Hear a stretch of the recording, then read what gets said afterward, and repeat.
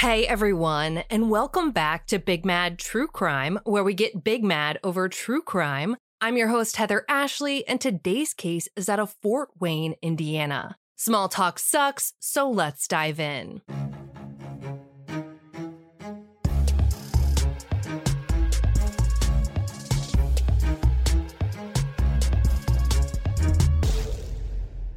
In the fall of 1987, 7-year-old April Tinsley started her first grade year at Fairfield Elementary. The News Sentinel described her as having a shy-looking smile, a doll's face, with slightly tousled blonde hair. And frankly, I couldn't come up with a better description if I tried. She was absolutely precious and adorable.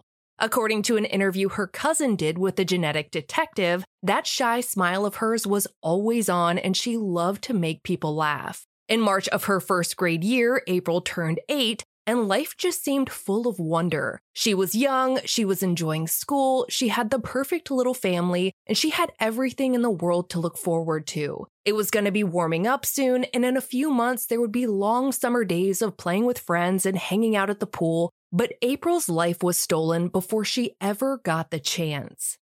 On Friday, April 1st, 1988, at around 12:30 p.m., April left her house and walked just a couple of streets over to hang out with her little friend Susie. It was April Fool's Day, Good Friday, and the beginning of Easter weekend, so it is safe to say she had the day off from school. Like any two 8-year-olds would do with the day off, they headed to the park nearby to play for a couple of hours. At around 2:30 p.m., April and Susie decided to walk another short distance to their friend Mary's house. But as they started their walk, April decided she wanted to run home and grab her umbrella. It had rained quite a bit earlier in the day, and according to historical weather data, it had started raining again around the time the two had headed to the park. April was probably just trying to think ahead and avoid any future downpours in the day, so she and Susie parted ways and April told her that she'd meet back up with her at Mary's house. The walk to Mary's was so short that Susie got there within about 5 minutes, but April never did. Not only did she not make it to Mary's house, but she never even made it back to her own.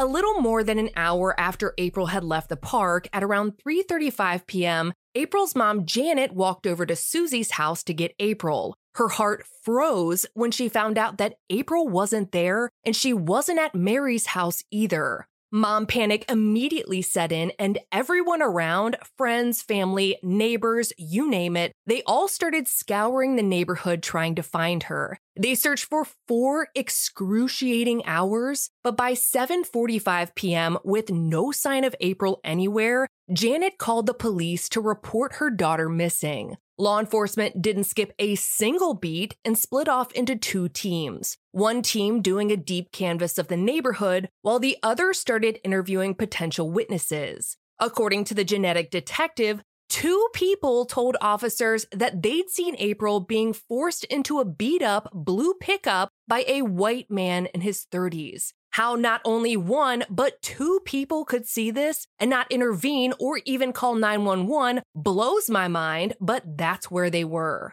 Officers ran a search for every blue truck in the county, but as you can imagine, there were thousands. They needed the public's help and asked for anyone who might have seen the truck in the area to please call in. They needed something, anything, to try and narrow down who the truck might belong to. While they waited for tips, more than 70 people spent their Easter weekend searching a 20-block area for April, but no sign of her was found anywhere. Wherever she wasn't in the neighborhood, and it was looking more and more like there was something to that abduction theory.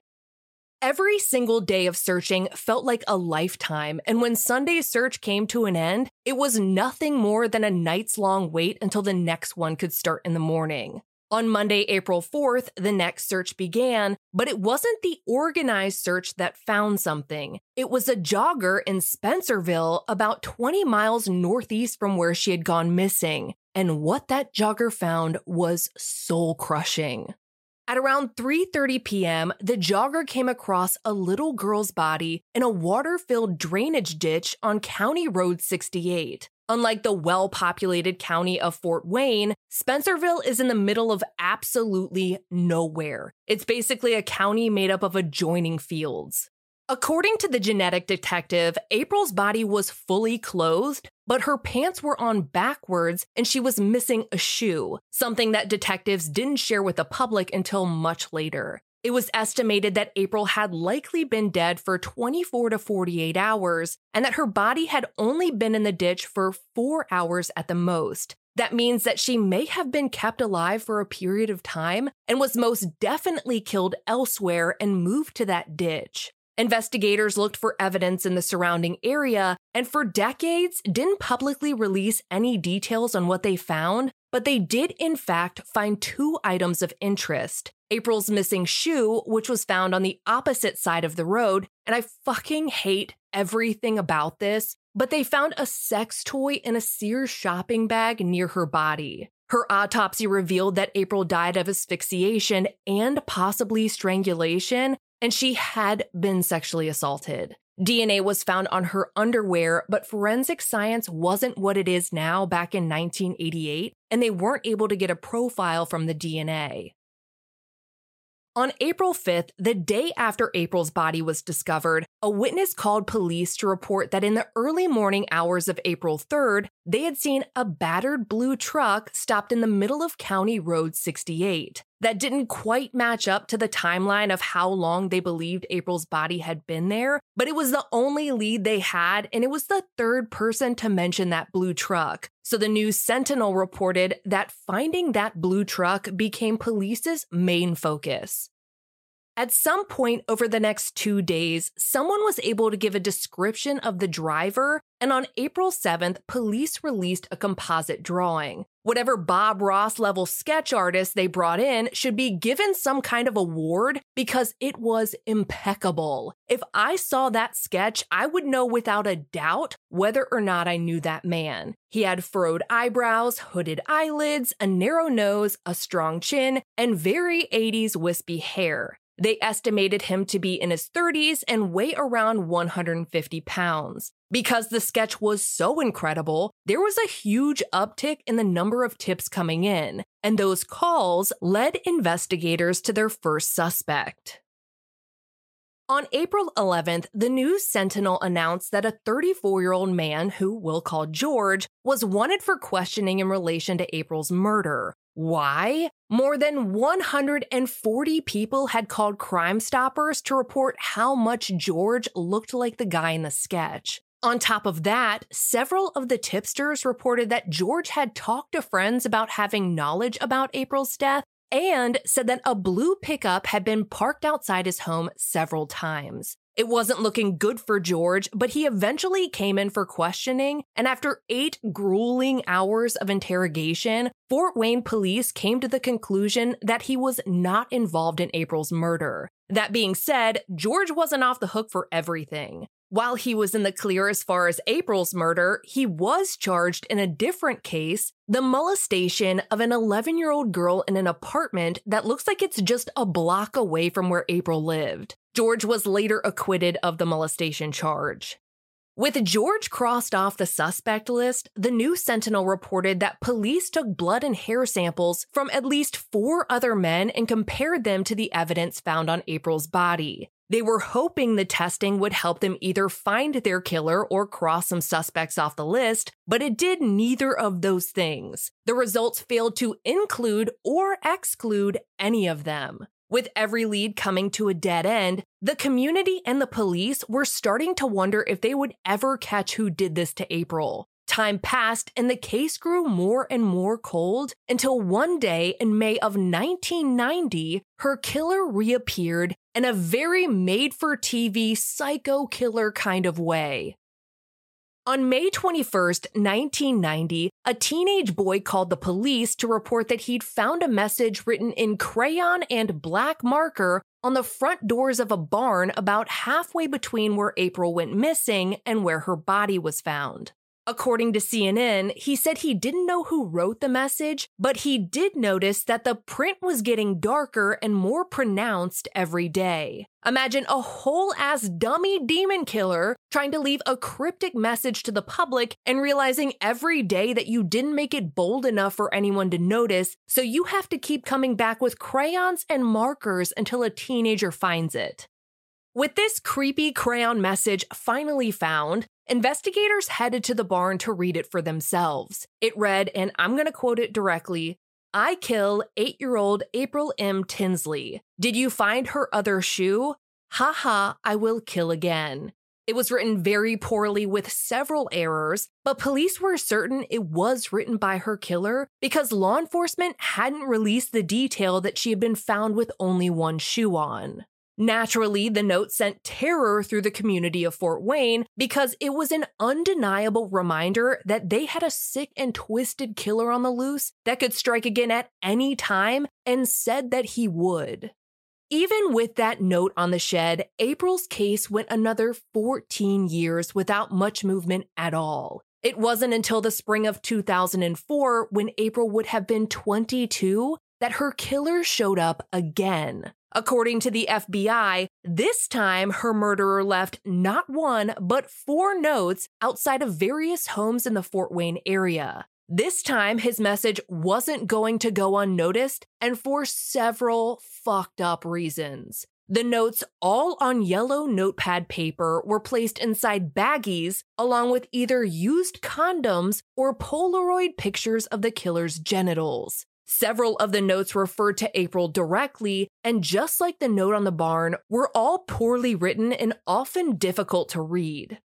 The first note was found on March 25th, 2004 in a 7-year-old girl's bicycle basket, which had been left near a sidewalk in front of her house. It read, and I gag, "Hi honey, I've been watching you. I am the same person that kidnapped and rape and kill April Tinsley. There is a present for yo. You are my next victim. If you don't report this to police, or I don't say this in the paper tomorrow or on the local news, I will blow up you house, killing everyone but you.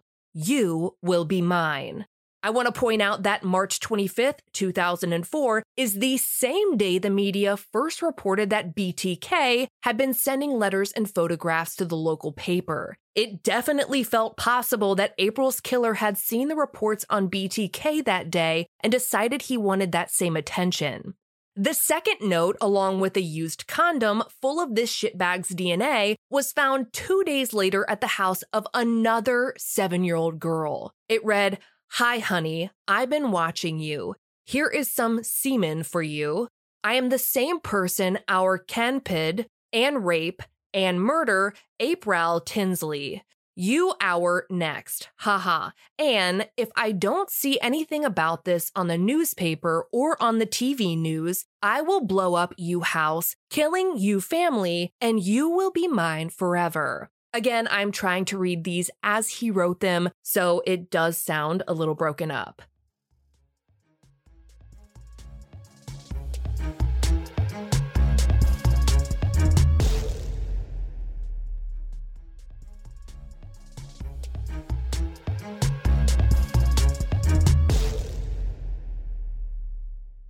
The next letter didn't show up as quickly as the second. There was a 16-day break until on June 12th, a third note was found. It too had a used condom attached to it and was once again found on a 7-year-old girl's bike in her side yard. The note said, "Hi honey, I've been watching. Here is some my semen for you. I am the same person who kidnapped and rape and kill April Tinsley. And you are next if I see you out alone. And if I don't see anything about this in newspaper or TV news, I will blow up you how. I have planted bomb some in you house." In that note, he spelled April's name correctly, and his threats were clearly getting more and more aggressive. The fourth and final note was found 13 days later on June 25th, and this time was on a 5-year-old girl's bike outside of her house. There was no condom along with this one, but there was a Polaroid picture of the killer's genitals. The note left on her bike was even more sexually graphic and vulgar than the others. I'm honestly not going to read that one because it is absolutely disgusting on another level in so many ways, and I think you get the picture. According to the FBI, analysis of the 4 notes and the 1995 graffiti in the barn showed that they were all written by the same person. They concluded that he was likely a white male born in the United States and was attempting to disguise his true intellectual/education level by using poor spelling and grammar. And as you can imagine, the Fort Wayne community was once again on high alert. They were scared to their core that April's killer would kill again, but he didn't. And he never left any other form of communication for people to find. A Fort Wayne police captain talked to CNN about the abrupt end of the contact from the killer, saying, "It's definitely very odd. Even the FBI is puzzled by the behavior, that the letters would come out so many years later and then nothing again." In 2005, the semen from the condoms left with the notes was used to create a full DNA profile of the killer. Naturally, a forensic scientist wanted to test the semen from the condoms against the rape kit performed on April, but for whatever unearthly reason that I cannot even begin to comprehend, this scientist was told no. According to the genetic detective, for years, that scientist continued to try and get permission to do the testing, but was denied every single time. In 2009, she just stopped asking and decided she'd rather ask for forgiveness than permission. She tested it without their blessing, and wouldn't you know, the profile from the rape kit matched the profile from the condoms. It was a major breakthrough that took an unnecessary number of years to get to. The DNA profile was run through national databases, but no hits were found, which meant that April's killer either hadn't been arrested before or he was dead. With that, the FBI put together a profile on her killer. They determined that he was a preferential child sex offender, which meant he had a long-term and persistent sexual desire for children. In this case, the offender demonstrated a specific sexual interest in little girls who haven't yet reached puberty. Note April's age, the 3 7-year-olds he left notes for, and the 1 5-year-old he left a note for. With that in mind, it didn't rule out that he could interact sexually with adults, just that his overwhelming sexual fantasies and desires focused on young girls. That was important to note because the FBI noted that he may be married, even though the vast majority of preferential child sex offenders are not. The FBI said the offender may establish relationships that give him access to little girls. For instance, he might date or befriend someone in a young girl's family. Perhaps he'd even seek out employment or volunteer activities that give him proximity to little girls. The FBI said he would be drawn to places where children congregate, like playgrounds, swimming pools, parks, etc. That the offender preferred the company of children to the company of adults, and that he may be socially awkward or inappropriate when interacting with adults. The FBI said that the public tends to think that once a person kidnaps, rapes, and kills, he will always kidnap, rape, and kill. But that's not always the case. That preferential child sex offenders can engage in a lot of different behaviors that might satisfy their sexual needs, but don't rise to the level of their prior offense, like peeping, indecent exposure, and leaving obscene notes or sexual items for a child to find, which put the nail right on the head. The FBI said the offender has demonstrated that he has strong ties to Northeast Fort Wayne and Allen County, which is right between where the barn left was note and the letters were left. They said that that particular area is where he likely works, lives, and or shops, adding, "You may be standing next to him in line at the grocery store, sitting beside him in the pew at church, or working beside him on the production line." The FBI was also able to put together the following assumptions about the killer: that he was a white, circumcised male, currently in his 40s or 50s, that he lived and or worked in the northeast section of Fort Wayne or Allen County, and had low to medium-low income. With the profile complete, investigators had a lot to work with. They had his DNA and a general understanding of who he was as a person, so they went on a media blitz in hopes of bringing in new tips and leads. They even went on America's Most Wanted, which resulted in 400 to 500 tips, but just like before, none of them led to the killer. In May of 2016, when April would have been 37 years old, investigators released a snapshot sketch of the killer done by none other than the legendary Paraben Labs. This lab gives you probable physical attributes based on DNA and creates a digital sketch of that person. It also gives genealogy information that can be used to both eliminate and confirm potential suspects. After the sketch was released, detectives interviewed more people and collected additional DNA swabs for testing. In May of 2018, Paraben contacted Fort Wayne police to let them know that they had a new service available, that they could use genetic genealogy on GEDmatch to potentially identify a family member of the killer. Since they started offering this service, Paraben has helped identify more than 230 persons of interest, which is absolutely bananas. Fort Wayne police said that they'd love to try it out, and by the next month, the queen of genetic geology, CeCe Moore, was on the case. Within just a few days, she was able to narrow down the suspect list all the way down to 2 whole people, a set of brothers. It was either this one or that one. Queen CeCe had solved a 30-year-old cold case in days. CeCe was also the one who solved the Lindy Beekler case, which we did a couple of months ago.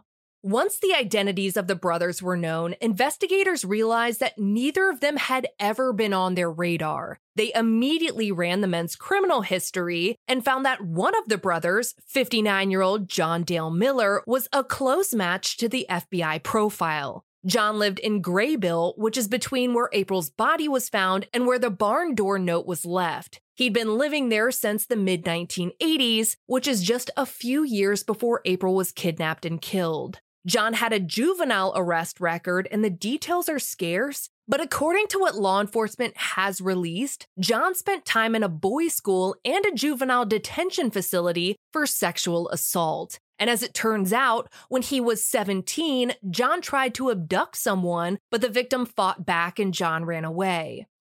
Although John didn't have an adult record, he had been investigated for making sexual comments to women and children in shopping center parking lots in 2002 and 2003, though he was never arrested for any of them. Investigators told news station Wayne 15, he was a very private person. He was awkward, he kept to himself, he worked the midnight shift. He went from work to home and did the same thing every day. I think that is the reason he stayed under the radar for 30 years. Wayne 15 reported that neighbors and coworkers all said John was a loner, that he never said hi to anyone and always looked angry. One neighbor said he always had a mean look on his face. He would use swear words a lot when he would get mad. The only thing neighbors ever saw John do outside of his house was walk up and down the street to the softball diamond, which was just a few hundred feet from his house. He would sit and watch the children play, just like the FBI said he would.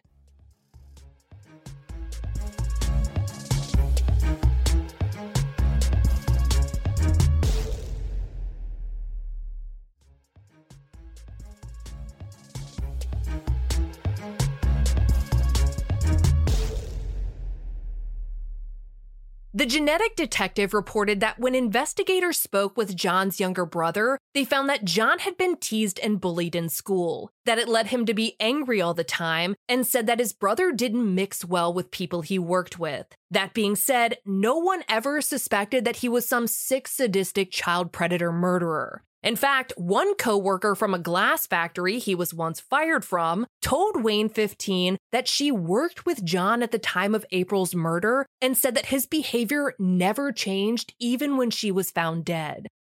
After looking into John, investigators started running surveillance on him. The more they learned, the more they thought they definitely had their guy. All they needed now was a DNA sample to test against the DNA from the case. On July 6, 2018, investigators conducted a covert trash pull at John's house. Once it's out for pickup, it is fair game, so they collected TV dinners, soda, and 3 used condoms and sent them off for testing. It only took 3 days for the Indiana State Police to confirm that the DNA from April's murder and the DNA from the letters back in 2004 were a match to John's. On top of that, the lab was able to locate a previously unknown DNA profile from April's jacket, and that too was a match to John.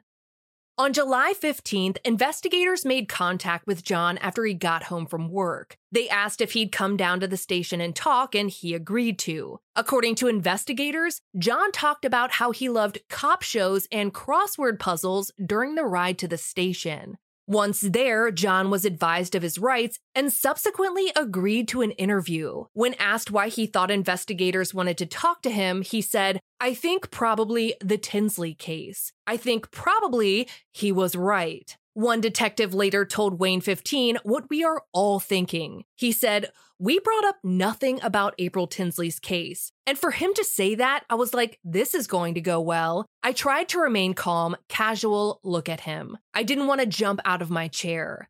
Detectives asked John what made him bring up the Tinsley case, and he said that it was because he watched America's Most Wanted, which literally features a bajillion different cases. One detective said, "That kind of rang a bell with you a little bit, did it?" To which John chuckled and said, "Yeah." According to an arrest affidavit, detectives told John that they'd matched his DNA to the DNA evidence left on April Tinsley and the condoms left with the letters saying that he had killed her. They asked John if he could tell them what happened to April, but John replied, "I can't." He could stonewall investigators all he wanted, though, because they had all the evidence they needed and nothing but time. Eventually, their persistence worked because John ended up giving them very specific details and times of the abduction, rape, and murder. One detective noted that John seemed like he was reliving the crime as he confessed. In his confession, John told detectives that he didn't know April. He had no connection to her family or even her neighborhood. He simply wanted to kidnap and rape a girl, so he went out looking for a suitable child. When he saw April, he decided that she was the perfect target, and that was that. One detective later told Wayne 15, "It's scary to think there are people in our society capable of doing this. Had she been 5 minutes earlier or 5 minutes later, we probably wouldn't be sitting here today. It could have been anybody, any little kid in that area that day, and that was probably not the first time he had gone looking." On April 1st, 1988, John, who was 28 at the time, was standing by his car when he saw 8-year-old April walking down the sidewalk. He grabbed her and showed her a sharp letter opener. He told her to get into his car, which was a blue car, not a blue truck. Once in there, April begged John, "Please don't hurt me. I'll do whatever you say." Once they were inside his house, John sexually assaulted April multiple times before choking her to death. John told investigators he thought about letting her go, but was afraid she would tell on him. The following morning, John drove April's body out to the ditch and left her there. By the next day, John hadn't seen anything on the news about April's body being found, so he went back to the ditch to see if her body was still there, and it was. At that time, he noticed that one of April's shoes was still in his car, so he threw it on the opposite side of the road and left. John talked about his life after the murder and said that he'd actually left the message on the barn 2 months before it was ever found. He also revealed that following April's murder, he'd gone out looking for a new victim but could never find the perfect opportunity. Investigators had a difficult time believing that John had never killed anyone else. One detective told Wayne 15, "To think he could do something so heinous as what he did to April in 1988 and then just stop? I think everyone was very skeptical of that, and I think we tried to answer those questions. We were very direct with John about other cases. We knew there was no DNA match, but we were persistent with John to tell us and help other families. If there are other families, and he was very insistent there was not. It was incredible that he went looking and fortunately no one was there." Following his confession, John Dale Miller was charged with murder and child molestation. April's mother, Janet, told Wayne 15 that she never imagined an arrest would be made. She said, "It's what we've been wanting for so many years and now it's here. We're all pretty much at peace right now. We can be a little bit calmer. We can sleep." Janet believes April is up there smiling. She's up there doing the happy dance now. She told the genetic detective that she made sure to sit in the front row during his arraignment because she wanted him to see her. She needed him to see what he destroyed. Once people watched footage of John in court for the first time, a lot of people had questions about his level of intelligence. But a detective told Wayne 15 that John was found competent to stand trial, saying he knows what he did. He knows right from wrong, he's socially awkward, and he's not well educated, but he's just like anyone else and he knows what he's doing. On December 7th, 2018, John pled guilty to both charges. He was sentenced to 50 years for April's murder and an additional 30 years for child molestation. He is currently in his forever concrete home at Newcastle Correctional Annex with his earliest possible release date in July of 2058, when he'll be 99 years old. April's mom, Janet, told the genetic detective that her closure will come when John dies. For now, her peace comes from April's Garden Memorial, which is right around the corner from the house she lived in when she was killed. It's lined with engraved bricks, 5 dogwood trees, roses, and lilac bushes. Her mom often sits there for hours at a time, remembering her daughter. For all photos pertaining to this case, check out April's highlight at the top of my Instagram profile at @TheHeatherAshley. To get access to ad-free and bonus episodes, subscribe on Apple or head over to our Patreon at patreon.com/BigMadTrueCrime, where for just $1 whole a month, your episodes are totally ad-free. I'll be bringing you a brand new case next week, and I cannot wait. But until then, we out.